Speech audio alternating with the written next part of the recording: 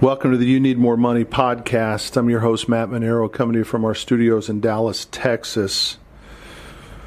We just redid these studios as we start the venture and the promotion of the You Need More Money podcast, and then eventually the You Need More Money book. And the book is written based on a short story that I wrote, and that ended up going to a media company. These guys, Two Market Media, Steve Carlos and Hank Norman out of New York. The story then, after they read it, said, hey, this is a pretty good story. I think we could turn it into a book. I didn't have any interest in writing a book.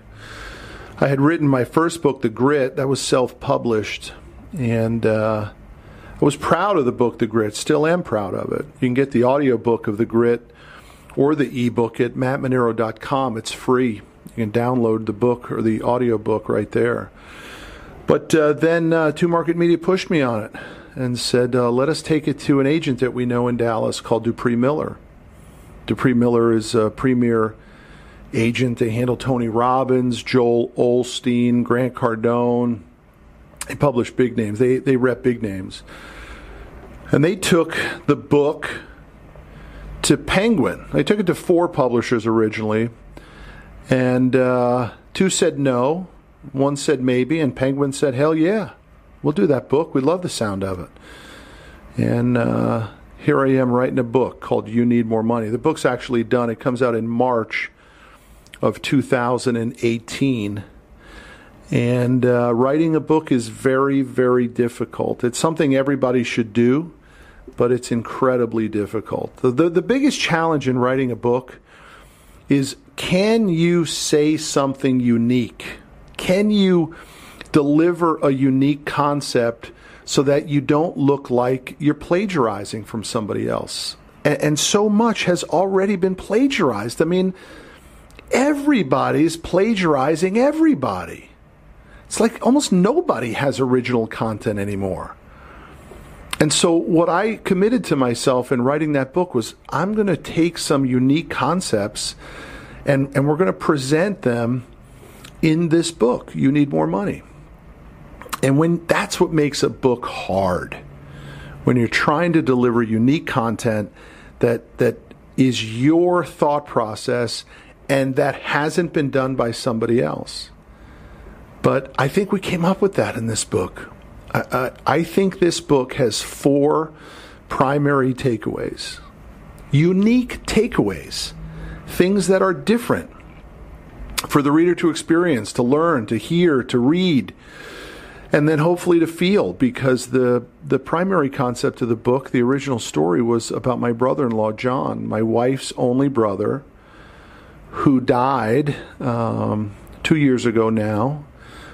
He died at 46 years old with no health insurance, no life insurance, and $100 in the bank. He left a wife and 4 children. And the book talks about that, talks about how does that happen? How does somebody work hard? My brother-in-law, John, worked hard. He was a car salesman. He was a finance manager in car dealerships. And, man, he worked 60, 70, 80 hours a week for a long time. And we used to talk about it. And John used to say, I'm going to make up for it. I know I'm behind, but I can make up for it. And the reality was he didn't have time to make up for it because he didn't expect to get sick. And he did get sick, and he was underprepared. And so that was the ultimate wake-up call for me, man. What is enough? How do you know if you have enough money, man? And so I set out to write the book trying to answer that question, because it's a question I ask myself all the time. How do you know if it's enough? How do I know where I am? Am I on pace? Am I off pace? Because don't most of us think that we're on pace? The data tells us we're not. The book tells us we're not. I broke the book up into 2 sections. The first section is called the wake-up call. The second section is the roadmap to fix the shortfall, which most readers will find themselves in.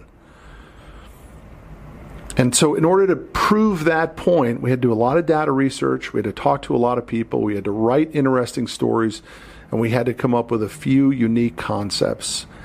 One of those concepts is this theory of false positive.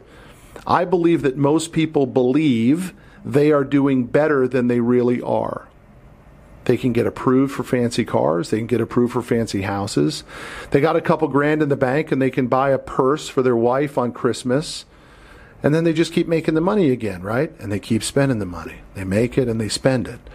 And false positive doesn't hit people who are just broke. I mean, false positive hits anybody. In fact, there's an argument that it probably hits more people who are making good money, a couple hundred grand a year, 300, 400, 500 grand a year, who don't have a lot to show for it, because we created a formula in the You Need More Money book. It's called the 1, 3, 5, 10 formula, and it shows you where you are. And what we'll find, as the reader will find in the book, is most people are behind. The third concept that was created was the theory of different phases of wealth. And I break it out into 3 primary phases. The first is called broke. The second is accumulation, and the third is rich. There's a fourth theory called wealthy. Wealthy means Carnegie money, Rockefeller money, can't burn money, can't go out of business money, generational money. But I don't talk about that much because most people will never touch that. The goal is to get to rich. And so the third component, the unique aspect of the book, is the broke, accumulation, and rich phase. And then the fourth is lifestyle by design. How do you know you're rich? I mean, if you're going after money, how do you know if you have enough money to be rich? The 1, 3, 5, 10 formula tells you that. But what if you're not going after money? What if you want to be happy? How much money do I need to be happy? Well, that's where the lifestyle by design kicks in. It's the ability to create a life based on your wishes, your core values, your mission statement, converted into a life worth leading, your life. And that's the fourth component, the unique aspect of the book, called Lifestyle by Design. There's some wonderful stories in the book. I cannot wait for it to come out. March 20th, 2018, the You Need More Money book comes out. And I guess that brings me back to the podcast. Why are we doing the You Need More Money podcast? Because I want to get attention for the book. I want to begin to share some of the insights in the book, so when it comes out, more people are going to want to buy it. There's no money in books. Everybody needs to understand that. You make in advance. The publisher pays you in advance. Some it's massive. A guy like Bill O'Reilly or Hillary Clinton will get millions in advance. But for other authors, it's less. It's usually somewhere in the 50 to 150 range, if you're lucky enough. By the way, 97% of books that get presented to a major publisher get turned down. So getting a major publisher to pick up your book is a tremendous accomplishment, but it puts almost no money in your pocket. I make about $2.50 on every book that gets sold. So you can do the math on that. You got to sell a lot of books, right? A lot of books. You sell 1,000 books, you make $2,500. You know how hard it is to sell 1,000 books, let alone 20, 30, 40, 50,000 copies of books? It takes a lot. But it's an accomplishment, and it's something that everybody should try to do. Write a book. If you want to make money on the book, self-publish the book and sell it for $20 and keep the $20 after the cost of printing. The cost of printing at 48-hour prints online will cost you about $5. $4 or $5 to publish your self-published book. If you sell it for $20, you make $15 a book. Or you can go the publisher route, get a small advance, and then make $2.50. Whatever you want to do, it doesn't matter. But it was an incredibly therapeutic process for me. I'm so glad I did it because I get to tell my brother-in-law's story. I get to address what I believe is an epidemic in society, which is people think they have more money than they actually do. We are all way behind. It's not just you need more money. I need more money. We need more money. And then I hope that there's some storytelling in there, some real-life examples, things that I've gone through. How did I accumulate a few bucks? What was the roadmap that I took? Is that roadmap simple enough for anybody to follow it? I think it is.